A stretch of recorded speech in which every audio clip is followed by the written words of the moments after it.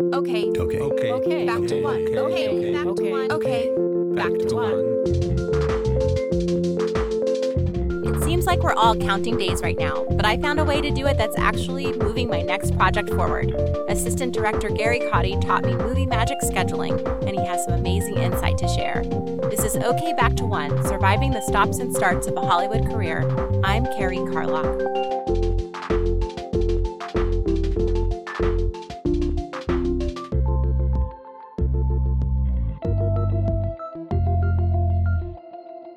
Hi, everybody. Thanks so much for joining me. I have been thinking so much about my last episode, that conversation with Dr. Monisha Vasa about moving toward. It's really helped me prioritize some of the things I'm trying to do right now. And I've heard a lot from you, too, that it helps. So, yay, I'm so excited.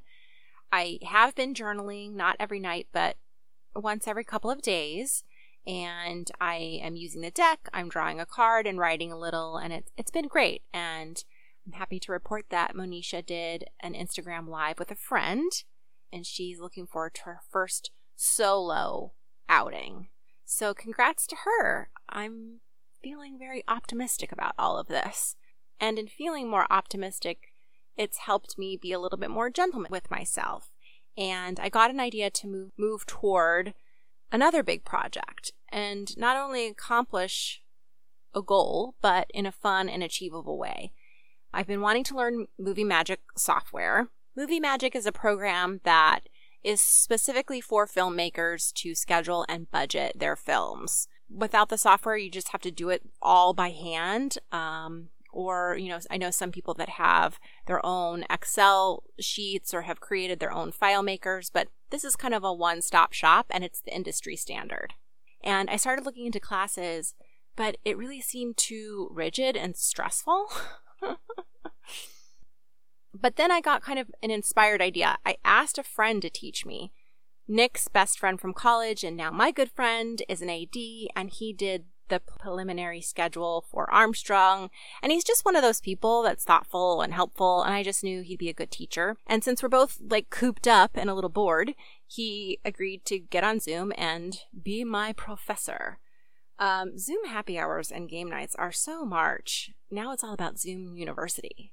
We did it over about 3 weeks. We would meet once or twice a week, and he would teach me a piece of the process. Zoom worked great because he could share his screen and show me around the software. So he would sort of give me a lesson on a portion of the process, and then I'd go do homework, and I took our current script to use as practice.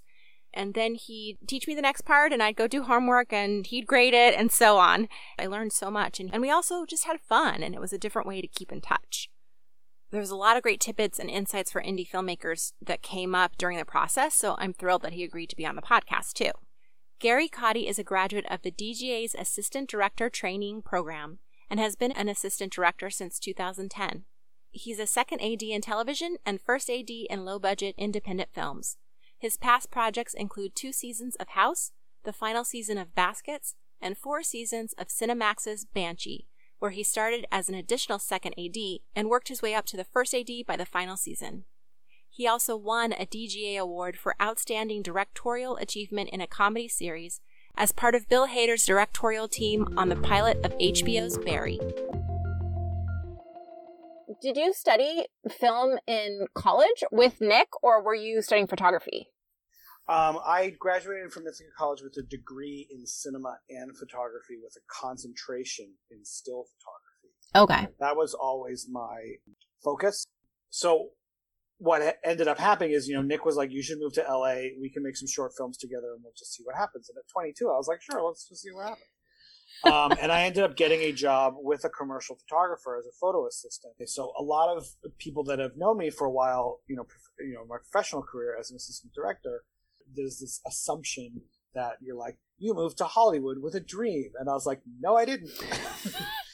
I moved to Hollywood because I had no other plans, and this friend of mine thought it would be a good idea, and it kind of worked out. So what shifted that you got interested in ADing? What I found out while I was working for that photographer was he originally hired me as a retoucher, so I was at the computer every day. And then when he would book different clients and had bigger shoots. Like I specifically remember this one shoot where we had to photograph a bunch of pickup trucks on a dirt bike race track. I'm seeing it. Right, exactly. It was sort of like I got really good at sort of like, where can we get the trucks? How do we get them there? Where do we park the cars? How do we get lunch? How many people when do we leave? Like I became really good at that. And he sort of naturally started calling me the studio manager all of a sudden. And I was like, okay, this is pretty cool. Like I found that I was more satisfied with successfully planning and executing the logistics more than I was satisfied with the creative endeavor. I remember on that shoot specifically, just on a piece of paper, drawing little squares of who was in what car. Right. And when we had to leave Pasadena and caravan to the place and who was going to do what. And right. I was like, oh, this seems very natural. It's almost like it deals with both creativity and logistics, and the two intersect. They do. And also at that time, Nick and I were making these really tiny short films, like budget of maybe $300 on the weekends. And Nick was very much sort of the creative spearhead to that. And we did work well in a sense of like, he would come up with these ideas and I was like, well, how are we going to fit it all in my truck? Which is, it's very basic, but that's kind of how it worked. Yeah. And another friend of mine, my friend Sean Abley, worked with us on one of our short films, and he was producing a very low budget movie. I think the budget was somewhere around $50,000. Oh wow! And he said, I need a first assistant director. This was 2006, and I said, great. What does that person do? And he goes, I'm not really sure, but I bet you could do it. And the movie is called The Gay Ben Breakfast of Terror. It is an actual movie. You can see it. It played out fest. And I truly didn't know what I was doing. We were living where we were shooting in an abandoned mansion in the middle of nowhere, Arizona. We lived and shot in the same spot. Oh my God, I never knew this story. Oh my God, yeah. We woke up, it's a horror comedy sex farce. You don't say. Yeah. And I remember saying to a friend of mine, I really like this role, this job, but I'm clearly learning as I go. So that friend of mine said, well, he literally looked me in the eyes and he said, you know that there is a program with the Directors Guild of America that teaches people how to be assistant directors in a 400-day work training program? And I said, no, I had no idea. And the next time I saw him, he gave me an application, and I applied to be in the DGA Assistant Director Training Program, and thankfully I got in.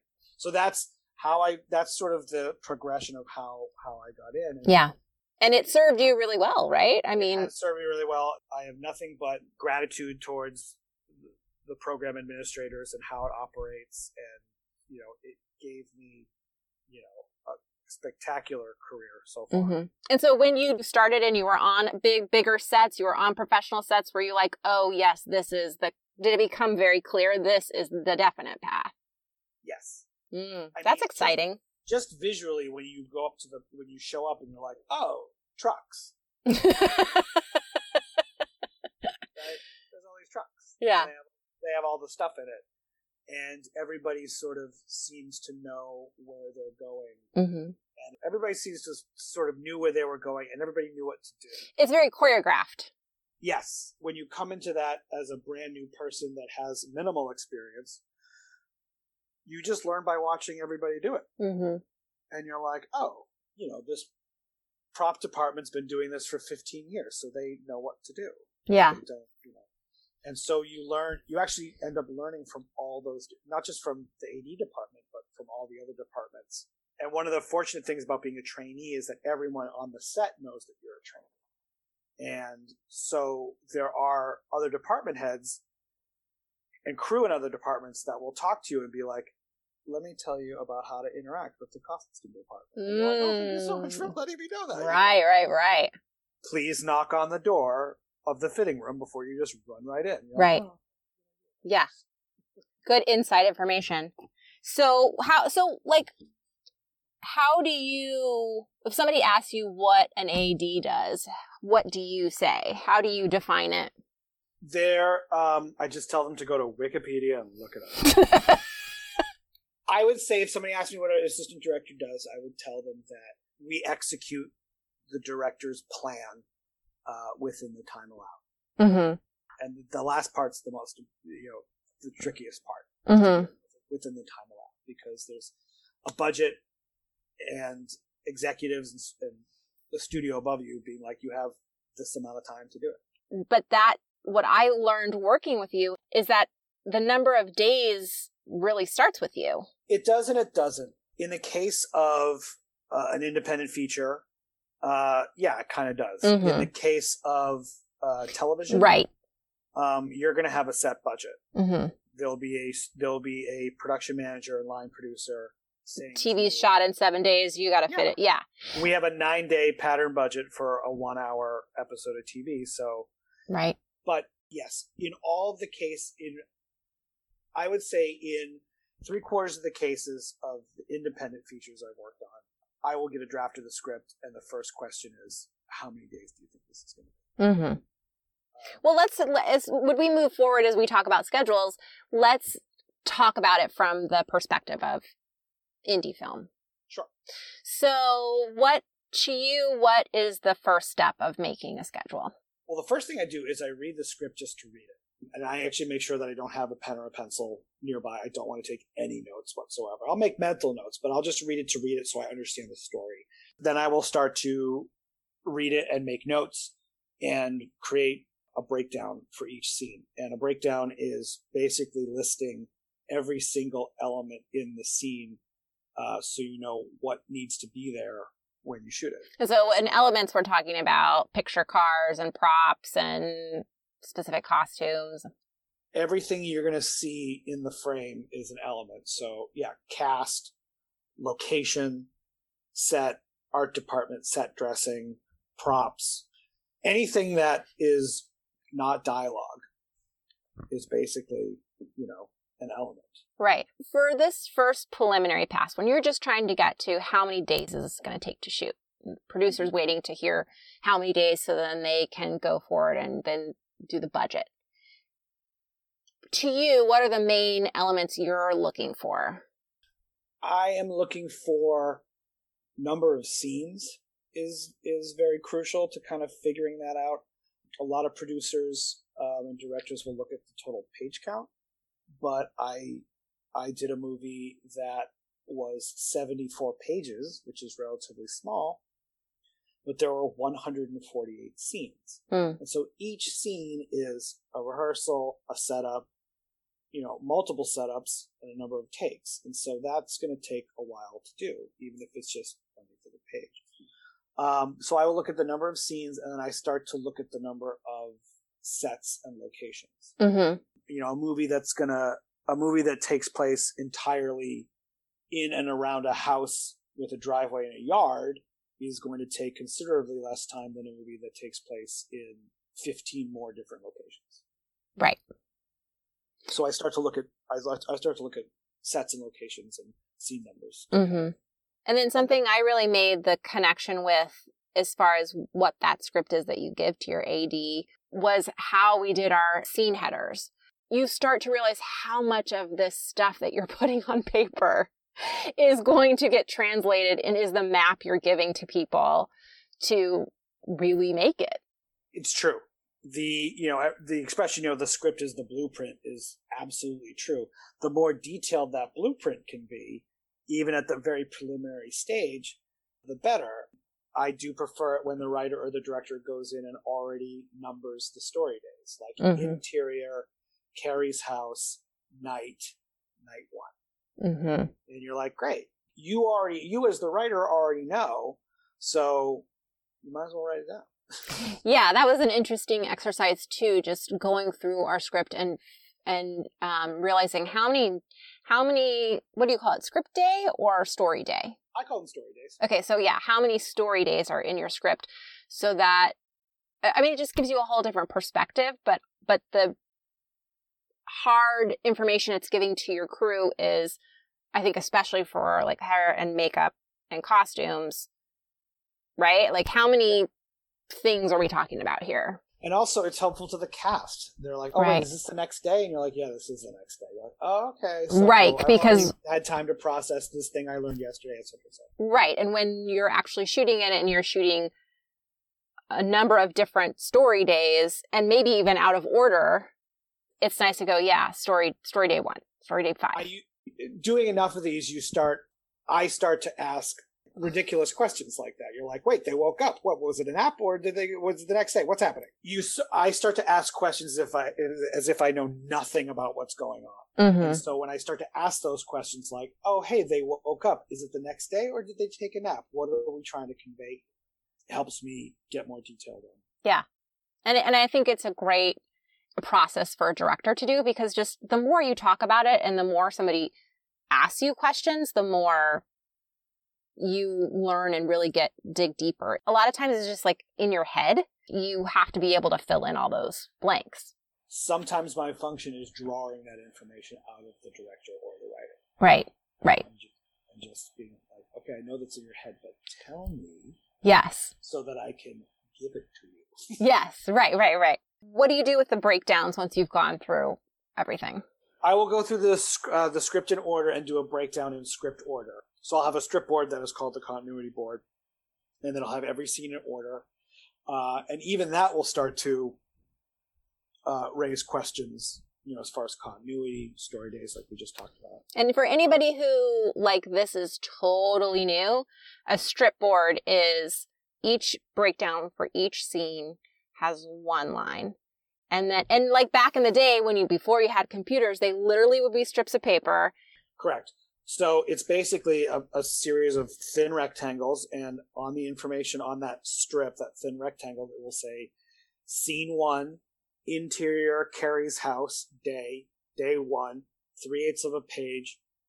It'll list the characters, and then it'll have a description of what happens. And if there's any other room, you can put little notes or anything like that. But yes, way back, it was a case. It was a wooden case. And the strips had hooks. Oh. You moved them around on different hooks. I heard stories of assistant directors that have been, worked during that time, and they're like, yeah, the production manager walked in and tripped over the strip board, and the whole thing just went. Oh my God. People made the face that you just made. Oh God, I don't remember. Wow. It was before you had digital phones, so you couldn't take a picture of it. But do you find that I would imagine that doesn't all this information just get into your head? Like, I wonder if that happens, somebody tips it over and you're just like, I got it. You just start putting it up because you've talked about it so much that, you and the director are sort of the keeper of that information. When I am in the process of prepping and scheduling, typically when I shut my eyes, all I can see are different colored thin rectangles. Oh my God. It's like Tetris. That is absolutely correct. It is like Tetris. Yeah. You're just trying to fit everything where it can go. Yeah. And it's very satisfying. Like, remember in Tetris when it would blink and the lines would just be like, oh, that's so satisfying. Yeah. So you were saying, the basics of the strip board, your first strip board, you're going to do a continuity board. Correct. Meaning you're scheduling it just for continuity in order? It's basically just a document so that anyone can glance at it and be like, okay, this is basically the script in order in strips. So I have an understanding of, just the progression. Mm-hmm. Then what I do after that is I start to group all of the scenes, all the strips, according to sets and location. And that's really, for me, when the schedule starts to take shape. And I'll just say that sounds like very basic information, but it actually, I think, sometimes is hidden under a bunch of stuff. In our script, I was really surprised that Kelly's, our secondary character, there's almost as many scenes there as our main character. And I wouldn't have been able to tell you that if I hadn't gone through that exercise. And it starts to unveil things too, which is really interesting. Every time I start doing a schedule, I think of this thing that we did in kindergarten. Oh, do tell. I remember just a lesson on sorting. Mm-hmm. Our kindergarten teacher had all these sort of buttons and costume jewelry and things like that. And we would do an exercise where she'd be like, put all of the buttons that are kind of the same in one pile. And that's literally kind of what you're doing when you start a schedule. Like, let's take all the things that are alike. Right.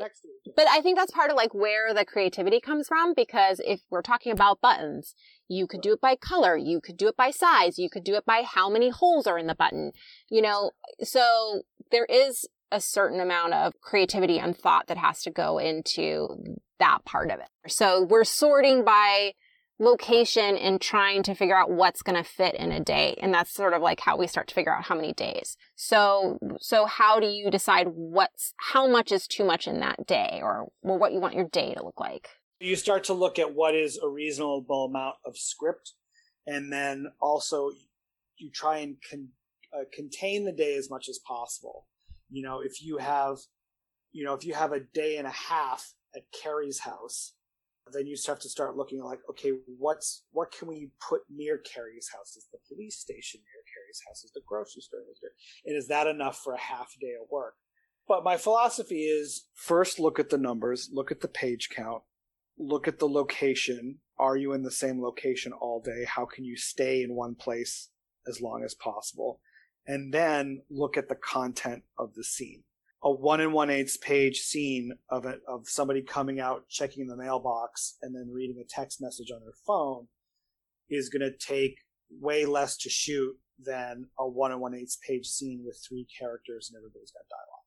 Or I would also like talk to the director and learn, okay, how crucial is this scene for you? So a 1 1/8 page scene where somebody gets shot and dies is going to take way longer than 1 1/8 of somebody coming and checking their mailbox and taking the phone. Right. There might be like specialty shots you're going to do for that pivotal moment. Like, you know, we went through and tried to do like, okay, this is just a one, or this is a one, or one, you know, just because it's really about your coverage is how long it's going to take.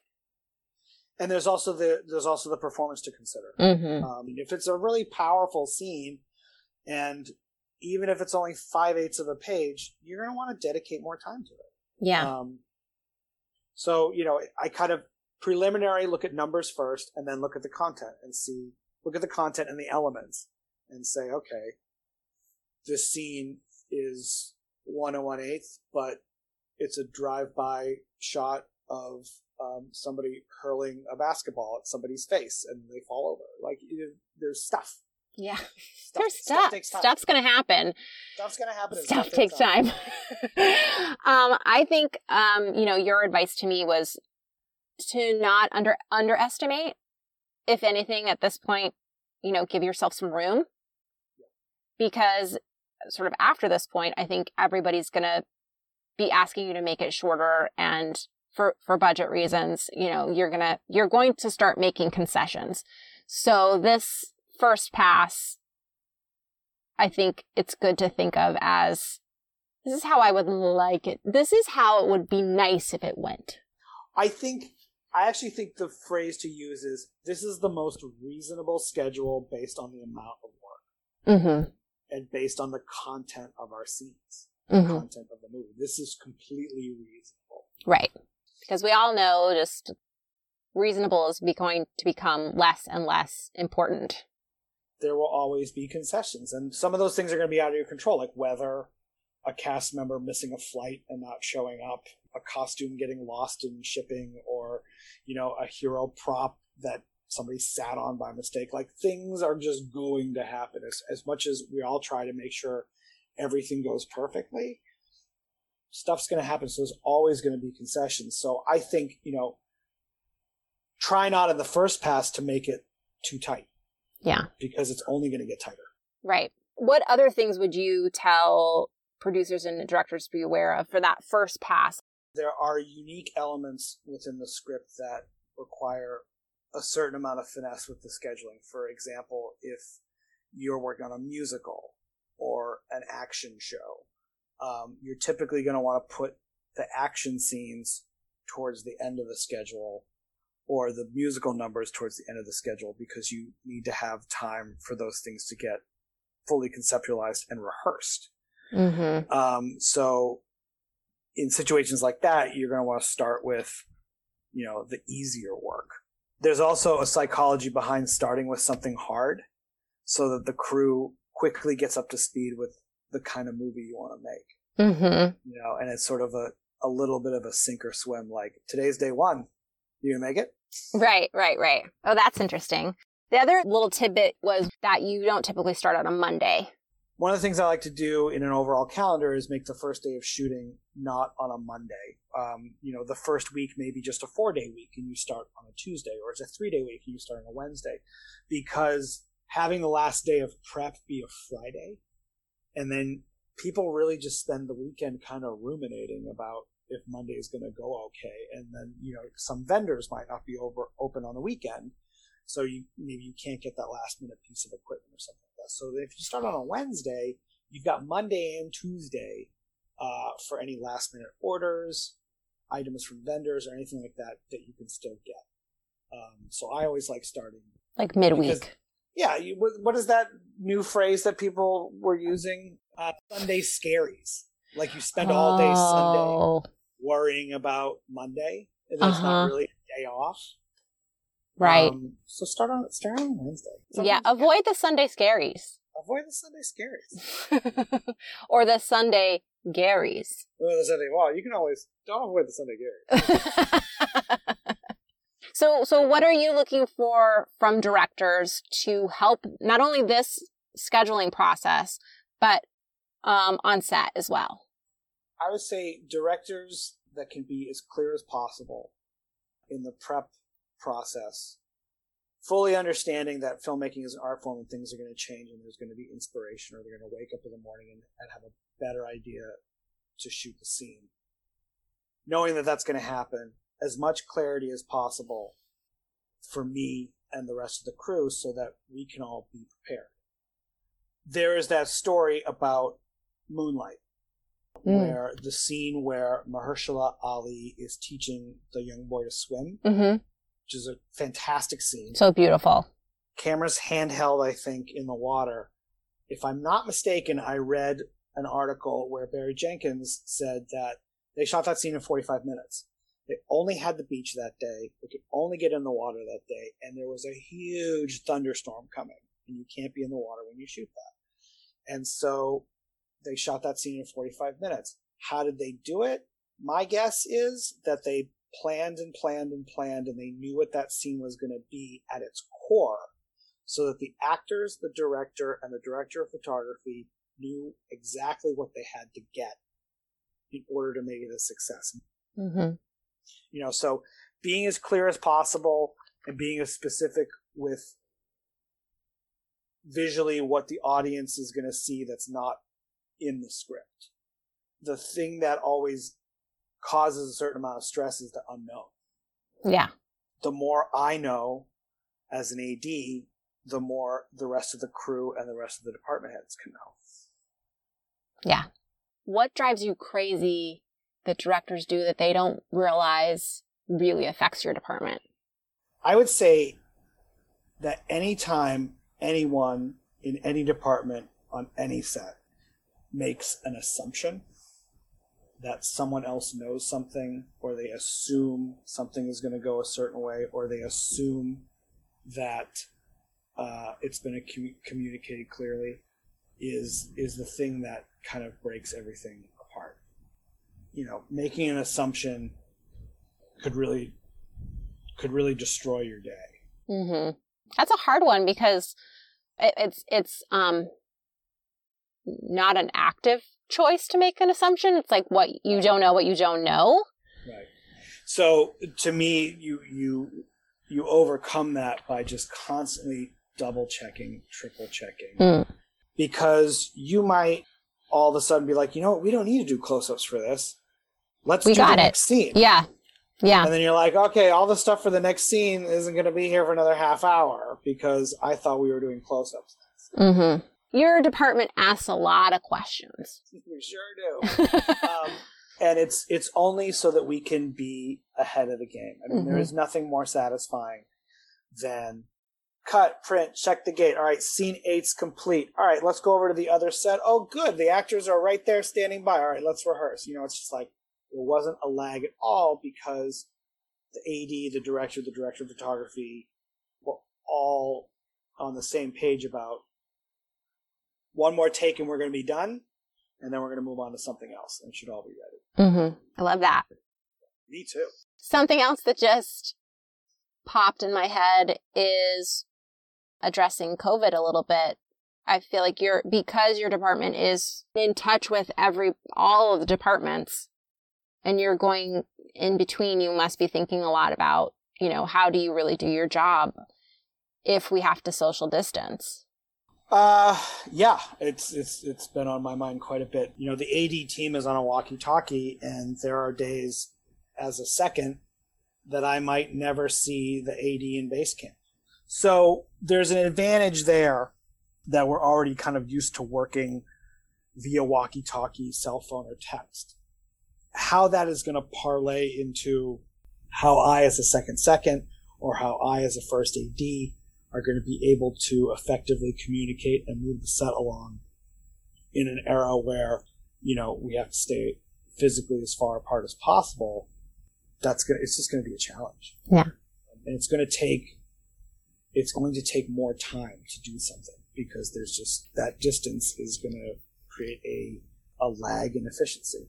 Mm-hmm. But that lag in efficiency will lead to an abundance of safety. So one thing I like to do on this podcast is ask my guests their goal for the week, because it's something that keeps me accountable to my own goals. However, in this crazy time, I have found that these goals that I make are a little too aggressive, and I'm not accomplishing anything right now. But I still, Nick and I still want to be writing a new script, and it's still something that I would like to work on. And I'm just going to try to write. That's how I'm going to move toward. I'm going to try to write every day. Oh. Yeah. Do you have anything? I wrote them down. Ooh, a list? An AD that has a list? I can't believe it. My goal for this week is to see if I can stretch my pantry and refrigerator to see if I'm almost towards the end of supplies. I'm going to see if I can stretch all that rice and leftovers to go till Thursday. I like that. That's a good one. I would like to go for a daytime bicycle ride. I'm mostly doing my physical exercise at night, but I would like to get some more sunlight. And on the exercise tip, my resistance bands showed up. So my goal for this week truly is to learn how to use those in this part. Fantastic. Those are good ones. I love that Gary had a list, and he has a lot of goals. So I'm going to hold him to it. And Nick and I are going to do a story session next weekend. So that will help motivate me to write a little every day. Even if it's just writing down a character idea or a line of dialogue, I'm going to move toward that new script. Also, I was just going to mention that when I scheduled our new script with Gary, Red Knight's Rule, we settled on 28 days. So for some context, Nick and I shot Armstrong in 15 days, and that production budget was $150,000. And so the next step is the budget. I'm going to guess that we're at about $7,500,000, and I hope to do a show soon so you can see if I'm right. Have you been learning anything new? Drop me a line at OKBack to One on Instagram and Facebook.